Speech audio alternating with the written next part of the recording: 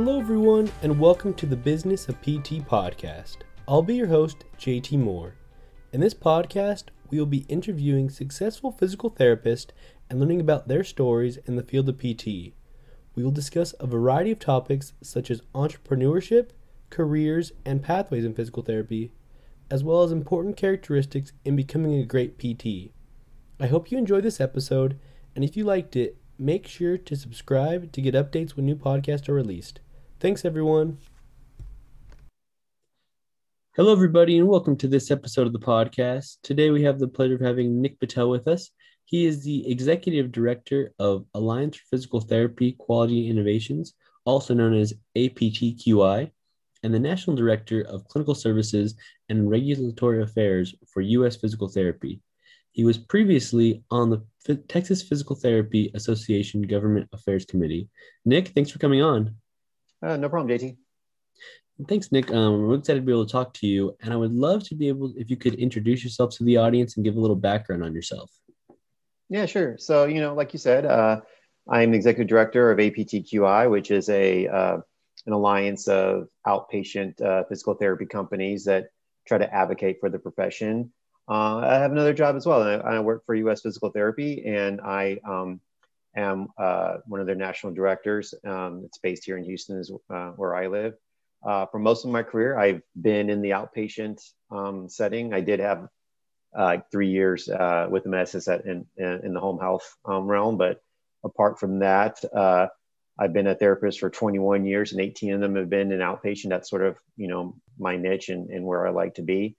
And for the most part, I've transitioned from starting in my career as 100% clinical and being in the clinic and treating patients to over time. I'm still a therapist, but I actually don't treat anymore. I'm actually doing these other things. So run the whole gamut through my career.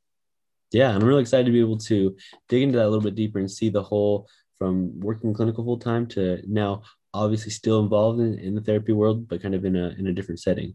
And I'd love to kind of know, how did you get into PT, and could you explain that career path from the beginning of coming out as a clinician till now? Yeah, it's how I became a PT. It's not really an inspirational story at all. I wish it was. I wish I could make up something that was really good, but honestly, I applied to PT school just for the heck of it. There was no burning desire to be a physical therapist since the time I was a kid or anything. It really wasn't anything like that. I was in undergrad, and I was I was a junior, about to be a senior, and I just remember walking into a counselor's office, and she was saying, "Well, what do you want to do?" And I said, "I don't know." And then she kind of just gave me this list of different things.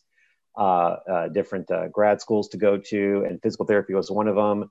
And there are a bunch of schools in Texas. There's only one I could apply to because I wasn't going to be able to graduate undergrad on time. And there was one school, it was called a 3-3 program. They actually took you even if you didn't have a degree, but the rest of the schools in Texas said you had to have a degree.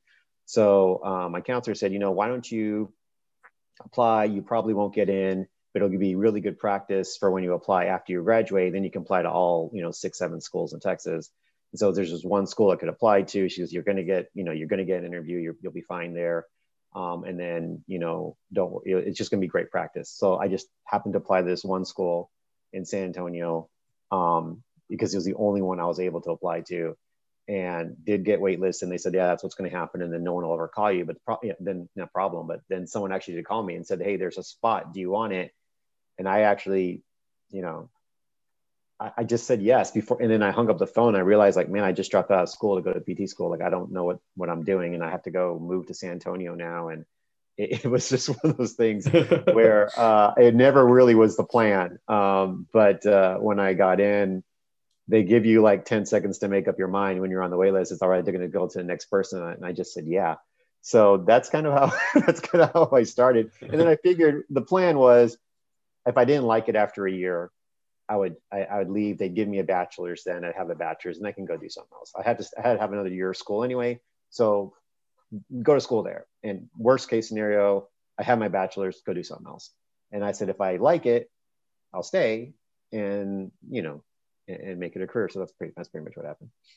Wow, there we go. Yeah, no, I've never heard. That's pretty crazy just to change Yeah. on a dime and just go all of a sudden right there.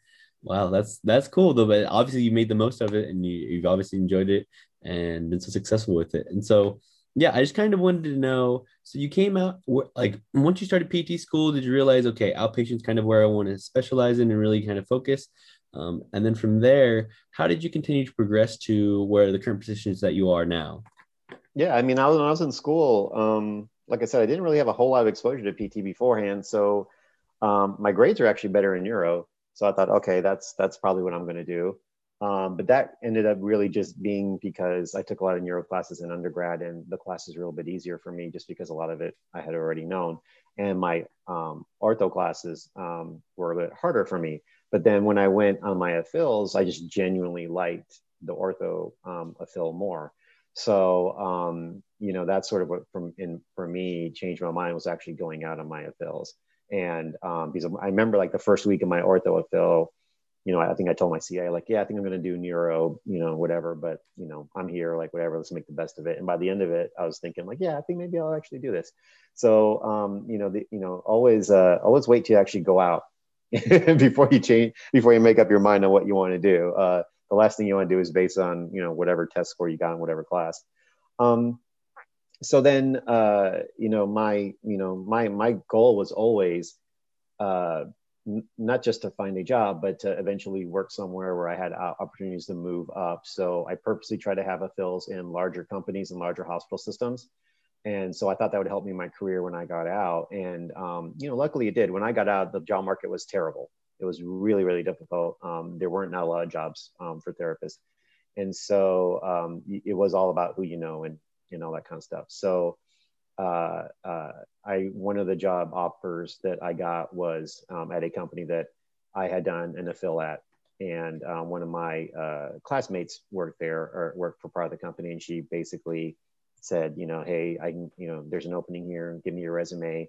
And then they saw that I had done a fill there and that, or at another clinic for the same company, and that, my CI would write me a recommendation. So it helped me get in for sure. And then on my first interview for that job, they asked me that question, what do you see in your career or whatever? And I said, I really like to move up and I really like to do other things. I didn't say, I don't necessarily have a business background, but I always had a business lean to myself. Like I always was curious about the business side of anything. Because one of my fallbacks was if I didn't like PT school, I'd take my bachelor's and try to get my MBA somewhere or something. So, I just threw that out there from the beginning at my first interview. And it was a good thing I did, because after I got that job, that my first boss always looked out for me when there was opportunities to move up. She was like, hey, do you want to try this? Do you want to go for this? Do you want this opportunity? And I think a lot of that was just because I had expressed that to her from the beginning. So I started moving up, and then doing a little bit less patient care and doing more admin within about a year and a half or so. And then over time, because I was in a large company, I was able to continue to move up. And then for a while there, physical therapy was just going through a lot of changes on the legislative side and on the state legislator side. So part of my job kind of ended up being, hey, can you go down to the Capitol and keep tabs on things and take a more visible stance on some of these laws that are coming on, these regs coming out, which meant you had to go learn all this stuff. But again, that kind of just played into some of the things I liked, because it was just a funny, again, when I was in PT school, we all knew the job market was going to be terrible. And we used to have this kind of running joke that we were all just going to, graduate from PT school and become truck drivers and, do all these different things, because none of us would be able to be PTs. And my thing was always, if I couldn't find a job, I was going to become a lobbyist for the AARP. And because old people love their therapists. And and I would just say I'm a therapist, and they would give me a job or whatever. And I love West Wing, so that this is it'll be a great job for me. And it's just funny, but that's kind of where it ends up. So that I didn't mind learning about the legislative process, and I didn't mind learning about how some of these regulations and laws affect the the profession, because I kind of had its interest in it. and that took a life of its own and kind of led to a lot more opportunities down the road. So my from my point of view, it was the sort of melding of what I went to school for academically with some of these other tendencies and interests that I had, like politics and like business. And I was able to find ways to meld them together. And that's what actually ended up forging my path to APTQI and to USPH and to where I am today. And hopefully, where I'll go in the future.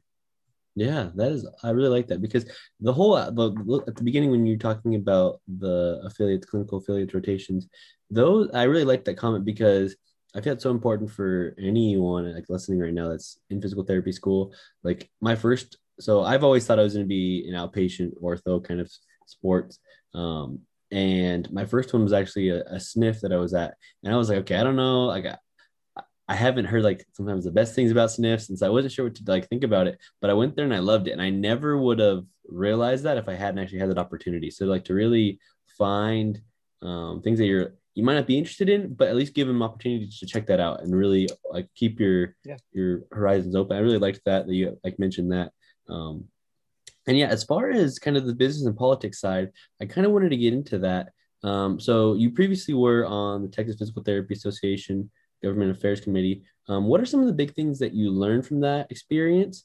And what are some of the important things that all of us as physical therapists should be interested in and understand the value of advocacy and in kind of progressing our profession of physical therapy? Yeah, I mean, those things are, those local committees are always great to do. I mean, because I was on there, I learned how to write a bill, right? So, I mean, that was cool because, that's something you don't get to do every day as a therapist. So I was able to write bills and submit them to to legislative council for to become bills and learn how to like testify at a committee hearing. And that, again, that's not something you really ever get to do. And obviously anyone can do it, but there's an art to it as well, and you kind of refine that. And so those are things that kind of stick out to me because those are things that actually move the needle. I mean, writing letters to your elected officials is great, and calling them is great, but there's that nitty gritty in the legislative process. There's the negotiating with other stakeholders. There's actually writing the bills, and then there's there's testifying and trying to get your point across, and knowing you're about to get slammed by somebody who hates your bill, but trying to be ready to defend it and all that kind of stuff. Those are great experiences, and those are great things to learn, and those are great things to go through because you in your head you have this great view of therapy, and that therapy is great, and that you love it and that everyone else should love it. And then you will come up against people who don't really share your view on it and who have completely different view on it. And it's a great way for you to say, well, okay, I have to anticipate what someone else is going to say. I have to have a good retort for that. I have to learn how to find compromises for everybody.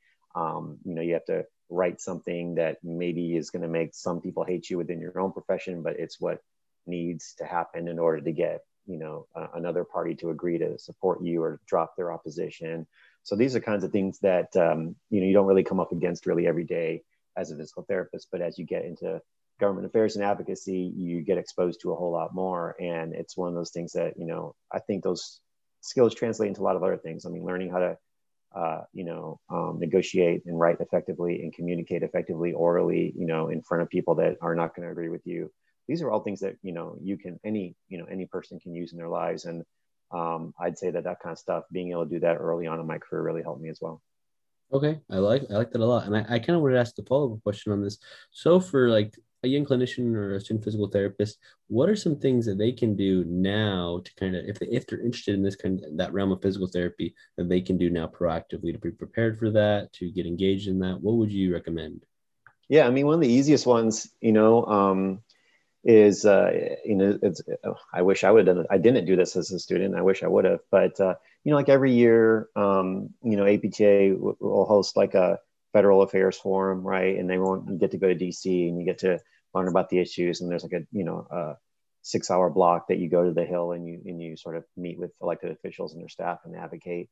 It's a great way to see if you really like it or not. It's a great way to say, Is this something that I have an interest? Is this something I would actually like to do more of? Because it's a really controlled environment. You have a great safety net. You're going with, a couple hundred other PTs. You're not alone or anything like that. So it's something that I've definitely, tried to encourage. In the past, like I'm in Texas, and Texas historically has sent in more students to that forum than any other state. And I think number two is Arizona, actually. So kudos to you guys.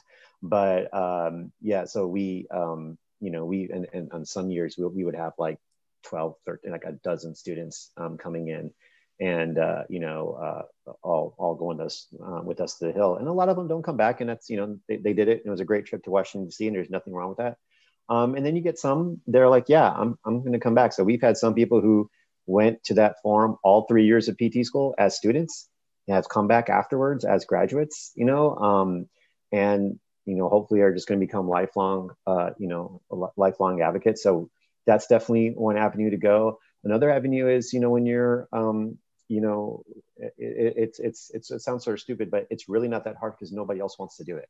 So one of the things that's really interesting is, PTs are very used to, like, when you're in school, everything's a competition. Trying to get this residency spot, it's really hard.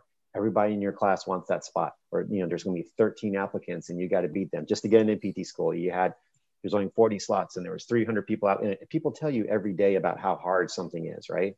The beautiful thing about advocacy is nobody else wants to do it. There is no competition. There is no one else you have to beat. There's no entrance exam you got to take. There's no bar. There's no boards. There's nothing. You just kind of really, if you want to do it, just do it. No one's going to stand in your way. And that's one of those things that's probably one of the things I've learned in life is, if you want to have like a really interesting career, just find all the stuff that people don't want to do, and then do that. And you'll probably end up being able to create like a really nice niche for yourself. But and advocacy is one of them. So a lot of it is, if you volunteer for anything, there's going to be no one who's going to like be fighting you for it. So I think that's one of the things that's really interesting is, I've met great PTs my entire life, and work with them and alongside them. And when I tell them, I kind of do this and this and this, one of the most common responses I get is, wow, like, I really don't pay attention to that stuff as much as I should, or, I really wish I did that more. And I'm almost thinking like, it's really not that hard. So if you want to get involved, starting as a student, you can go to the conferences, but, you can go to your local chapters and get, involved on committees and such. But also, I mean, a lot of it's just, it seems too complicated, so people don't want to do it. Just read up. I mean, you have plenty of time. You read 18 journal articles a month as it is. Read up on the issues affecting your profession or the profession you're going to have. Read what the regs say, read what the rules say. I mean, they're really not that hard to read when you consider all the other stuff we have to read. So that's kind of my advice there. Yeah, thank you for that. Because I definitely, I know like our program has mentioned that and stressed the importance of advocacy and helping grow our profession through that way. But sometimes, at least in my experience, I feel a little like, okay, I want to help out, I want to help our profession grow, but I don't know the best way to do it. So thank you for sharing those points right there. And I now kind of want to like pivot and go to another portion of what you had mentioned early on in your intro. But I just kind of wanted to know a little bit about APTQI and your responsibilities within the company, and how you met with them and how you have worked in that company. Yeah, so like I said, APTQI is actually it's another membership organization, except our members are outpatient providers, and that's their niche. And so we don't have to spread ourselves too thin, worrying about every single setting about therapy. It's outpatient therapy that's sort of our focus. And because our members are actually the entities, the companies providing therapy, we offer just a different perspective on things, because we are the people that open the clinics and employ a lot of the therapists, and are trying to make sure that we get paid as well as possible. So we all came about in a central belief that everyone talks about the cost of healthcare and how it keeps rising and how it's crushing a lot of people. Well, we believe that physical therapy represents pretty much the best value in healthcare. For what we get paid and what we do, it's incredible, right? And we believe that at the legislative and regulatory and the payer policy levels, our value isn't adequately reflected. And we need to have someone or something go and push for that value to be appreciated and reflected in law and regulation and in payer policy, because we feel like we actually can be part of the solution when people complain about the cost of healthcare and about, how we spend more in healthcare than any other country in the world, and how come our results don't match up. And it's not for lack of money, it's maybe how we place it, or it's maybe on what we value when we spend the money. We don't feel like we're adequately valued in their eyes, and there's no one else who's going to do that except for us. We can't wait for the surgeons to come around and say, you know what, therapy is a pretty good bang for the buck. It's not their job. It's not their thing. It's ours. So that's sort of, that's the premise upon which we were formed. And so I also work for U.S. Physical Therapy, which is a founding member of the Alliance. And there was a time where we needed to have an executive director for APTQI. And so we basically kind of came into agreement that I would just kind of I'd work for both. So I split my time, and I stay at USPH, and I also help run the Alliance sort of at the same time. And, we're at the Alliance, what we're constantly doing is advocating for the profession, trying to, show the evidence for the efficacy of therapy and how it is low cost but high value. And, at the same time, building influence, because that is one thing probably our profession lacks. We have great numbers, but our influence on certain things isn't commensurate with our numbers. And so, that doesn't change unless, groups actually make a conscious decision to throw resources behind changing that narrative. And that's what we're trying to do. I love that. And I had a question on that, kind of just further on. How can we continue to build influence? All of us that are early on in our careers, what are some things that we can do to build that influence of physical therapy? Because I think you're totally right. And I love the part you said, like, for the most bang for our buck, I think physical therapy is compared to all the other healthcare settings and things that are going on. We definitely, for the amount that we get in return, I think we provide a great kind of return on investment almost for people in healthcare. And so I was wondering, what are some things that we can do to build that influence? So one of the things I think therapy does great is we have great research on our efficacy, right? But then nobody knows about it. So if I asked any PT student to show me how effective physical therapy is on low back pain and avoiding surgery, or how great therapists are at diagnosing, XYZ without, costly imaging, blah, blah, I'm sure you could send me dozens of really strong, high evidence level type of documentation that just shows our evidence. But then what do we do with it after that? I don't think we do much with it. So we're great at compiling evidence, but we're not great at communicating that. And that's where the influence comes in, because having the evidence is sort of just half the battle. You don't get influence unless you communicate that to the people in power to say, you should craft your policy around this fact that we can avoid surgeries, around this fact that we can avoid falls, around this fact that we can keep people off opioids, right? And that's a communication problem. So some of the things that we're trying to do is communicate our strengths better than we have in the past. And that in itself will generate the influence. But at the end of the day, it takes a lot of resources too to do that. And so again, that's maybe where therapy, has come up a little bit short in the past. It requires, putting in dollars, putting in man hours, putting in the effort. And that's definitely what the Alliance is doing right now. I mean, we all of our members put aside resources. We share resources. We share monetary resources. We pull money together. We get professional representation, on the Hill, and we have a PR firm on retainer as well. So these are all the things that you do to generate influence, because you only really get to the level of influence if everybody already knows your truths. But we're great at uncovering the data, but we're not really great at communicating it out. And then what you'll find is you'll start to work together a little bit better, and then you'll start to craft the next study designs that will be a little bit more to the point. So one of the things that we did was we did some data research ourselves, and like one of the things I wanted to show was like for example, someone has a diagnosis of low back pain and they're referred to physical therapy and they're a Medicare beneficiary. Like if they came in one time for therapy and then never came in again, and let's follow all the downstream part A and B costs for that patient for that diagnosis. If they came in twice and never came in again, how much does the downstream cost? Blah, blah, blah, blah. Because my bet was that more therapy would actually equal to less cost downstream, and less therapy would equal more cost downstream.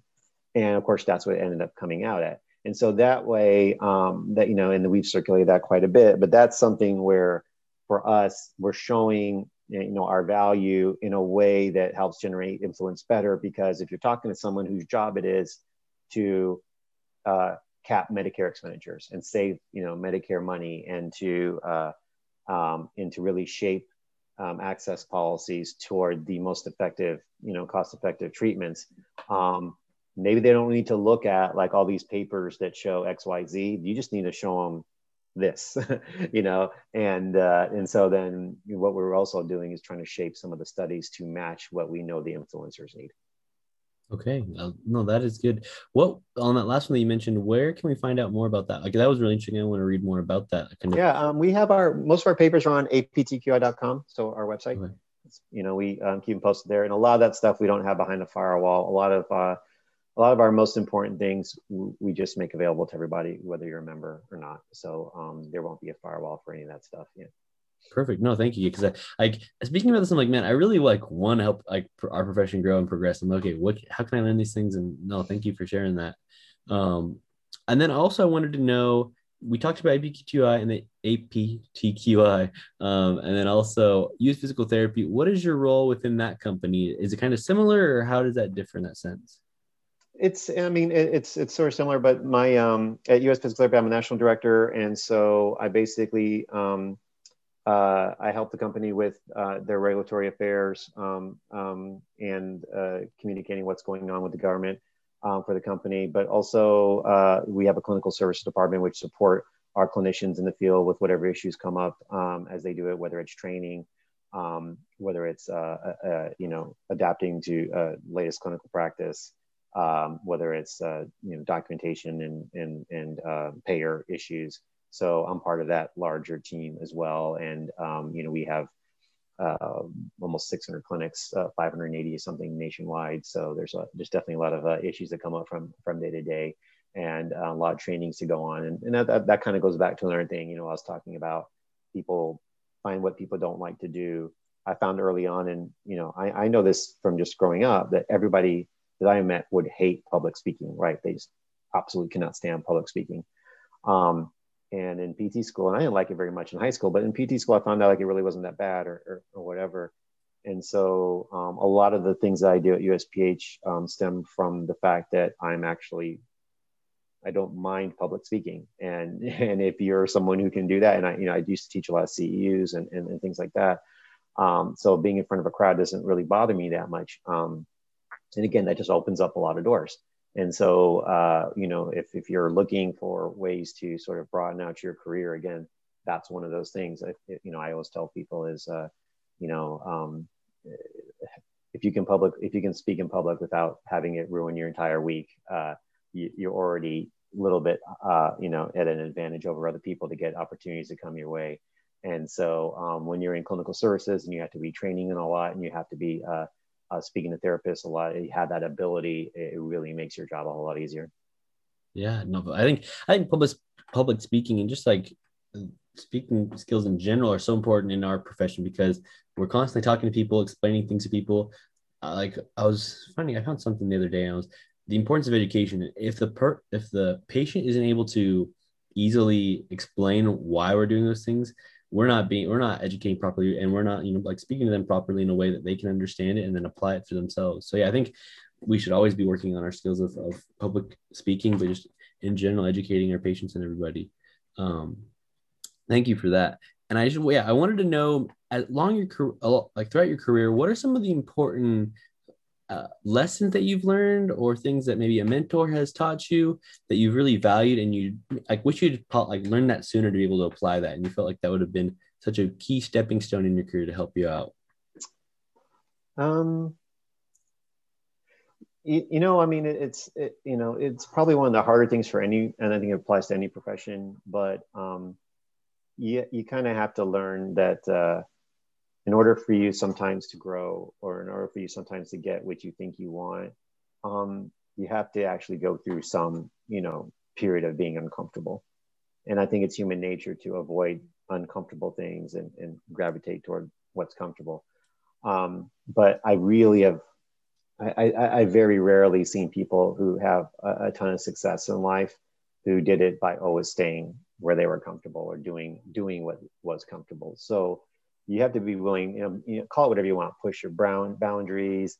It can be whatever. But at the end of the day, for me personally, there was always times in my career where I had a choice between I could do this and um, be perfectly fine. I could do this, and it might be uncomfortable, but it could lead to something down the road. And I'm glad I did.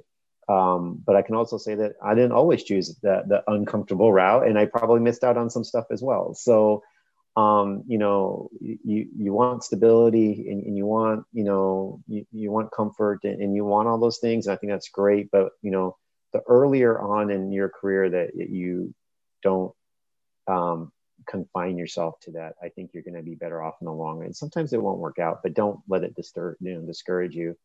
And then the other thing is, don't be afraid just to tell people, what it is you want to do.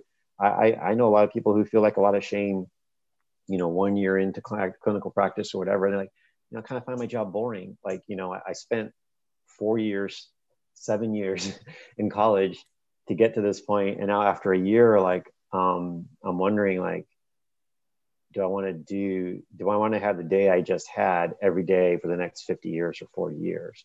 And that's okay, to feel that way. And it is kind of daunting. And that's when you have to sort of start figuring out what else are the things you like. You don't have to abandon therapy, but you have to just find out other things that you like to do. For me, it's public speaking and, and the business side and advocacy, but for other people, it's, it could be whatever they have that is part of their personality, and bring it into your practice. I mean, I always tell people, um, I taught, I treated, I've had, management positions. I've been an advocate and a lobbyist. I've had an HR position, with the company where I actually technically was in the HR department. And so I've done all these things, but I'm not terribly I don't have a terribly varied academic background. I have 3 degrees, 2 of them are in physical therapy. So I didn't exactly go to school for a lot of things. So on paper, I only went to school for one thing. But I was able to do a lot of things because I was willing to be a little bit uncomfortable. And I vocalized to people early on, like, hey, this is stuff I like to do. And was lucky enough to be around people that, actually helped me with it. And I think, again, there's nothing wrong with a young new grad who's coming out of school saying, after a few months or a few years, saying, yeah, I think I need to do something else. Embrace that and try to find something else. Yeah, those are great words of wisdom. I honestly really, really like both those things because the whole thing about like getting out of that comfort zone, like there's this quote that I learned when I was younger and I've always tried to apply it, is that there's no comfort in a growth zone and there's no growth in a comfort zone. And so just constantly trying to get out of that comfort zone, and 'cause that's where like the true growth is going to happen. And I felt like that in anything. Like me, like when I initially tried to like make this podcast, I was kind of uncomfortable about it. Like I've never tried to do a podcast. I've not my communication skills I think are okay, but they're not like great. So I don't want to be stumbling upon my words, which I do at times, but it's okay. Like, I'm still learning and progressing. But then the aspect that you mentioned too on like speaking and vocalizing things that you're interested in, and those things that you want to do in the future, I feel like that was such a key role from everything that you've shared so far in your story to help you progress. You mentioned that early on in that initial interview, and then you were surrounded by great leaders that wanted to help you progress, and they were trying to find those ways and do that. Like me just speaking, like it's so funny. Like the ways that I've found people through for the podcast have been just talking and like mentioning, hey, I'm doing this thing. And it's sometimes been with physical therapists. Sometimes it's been at my, like, I do a security job and it's like on the weekend just to kind of earn some extra money here and there. And then I was talking to somebody about I'm in physical therapy, and then they mentioned that their brother-in-law is this physical therapist at this program, and he's like working like as kind of in faculty. And like I never would have been able to make that connection if I hadn't just talked about it and kind of expressed what's going on in my life to honestly someone that I'd like barely met. So I love that. I think both those things are skills that we can apply in anything that are going to be so, if we apply them, we'll be so successful with them. So thank you for sharing both of those. Yeah, no problem. And yeah, just before we wrap up and everything, if someone is interested in talking with you, and we mentioned about advocacy, I feel that's something that a lot of us in PT school and young grads, we have that desire because we know it's important, but we don't know exactly. If we want to continue to talking with you and figure out the best way to contact you, what would be that way? Yeah, I mean, my email address is npatel@aptqi.com. That's the easiest way. I mean, there's no how do I put this nicely? There's no deluge into my account of people saying, "Hey, we really, really want to help." So that'd be great if there's people who really want to. It's fine. Again, PTs are just hardwired to always thinking that everything's a huge competition. But trust me, when it comes to advocacy, we need all the help we can get, and not really a lot of people are doing it. So, welcome anybody who wants to sort of pitch in and help, because it's definitely needed, but it definitely helps and it definitely works. I mean, look at an example of all the other professions who do quite well because of their influence and because they've built up. It does take time and it does take resources, but that's one thing that APTQIs try to do, is say that we're not just going to be a flash in the pan. We're here, we're organized, and we get stronger every day, and we're adding members all the time, and we're not we're not going to give up the fight anytime soon, basically. Yeah, no, I feel like it's something that if we do it and if we become successful at it, it will really just springboard us into future success. And I feel like that's something that we're still lacking in physical therapy. Like the general population, and also like from what you're saying, kind of people like above in leadership, they can recognize it, but sometimes they don't always see how much value it can be. And so I think as we continue to progress that and push that, those big changes can occur. But yeah, Nick, thank you so much for coming on. Are there any other things or advice that you'd like to share with us before finishing this podcast? Like I said, if you want to read up more and be involved, and a little education never hurts before you get involved. So aptqi.com is our website with a lot of materials on there on what we've done in the past and what we support, and so just some of the data that we've been able to compile. Our Twitter handle, Alliance PTQI, is probably a great way just to, if you follow it, we can, you can kind of follow us real time on issues that we're doing. We have a Facebook page as well. So if you want to just start reading up on things, those are great places to go, because you can kind of familiarize yourself with the issues and with some of the, positions that we're trying to take, but also the background on why things are the way they are and what we're trying to change and things like that. Because I think when people get better educated, they're just much more apt to want to actually take action. I think they're a little bit nervous to take action because they feel like they don't really know what's going on. But once you kind of remove that obstacle, then all of a sudden you get a little more comfortable trying to go for it. I agree 100%. Yeah, that is great. But yeah, Nick, thank you so much for coming on. I hope everyone, I hope everyone enjoyed this podcast. It was great. I learned a lot right here, and I'm excited for everyone else to be able to learn this as well. Have a good one. Thanks, man. Thanks everybody for listening to the podcast. I hope you liked that episode. If you did, make sure to subscribe and also leave a review. Thanks everybody, and we'll see you next time.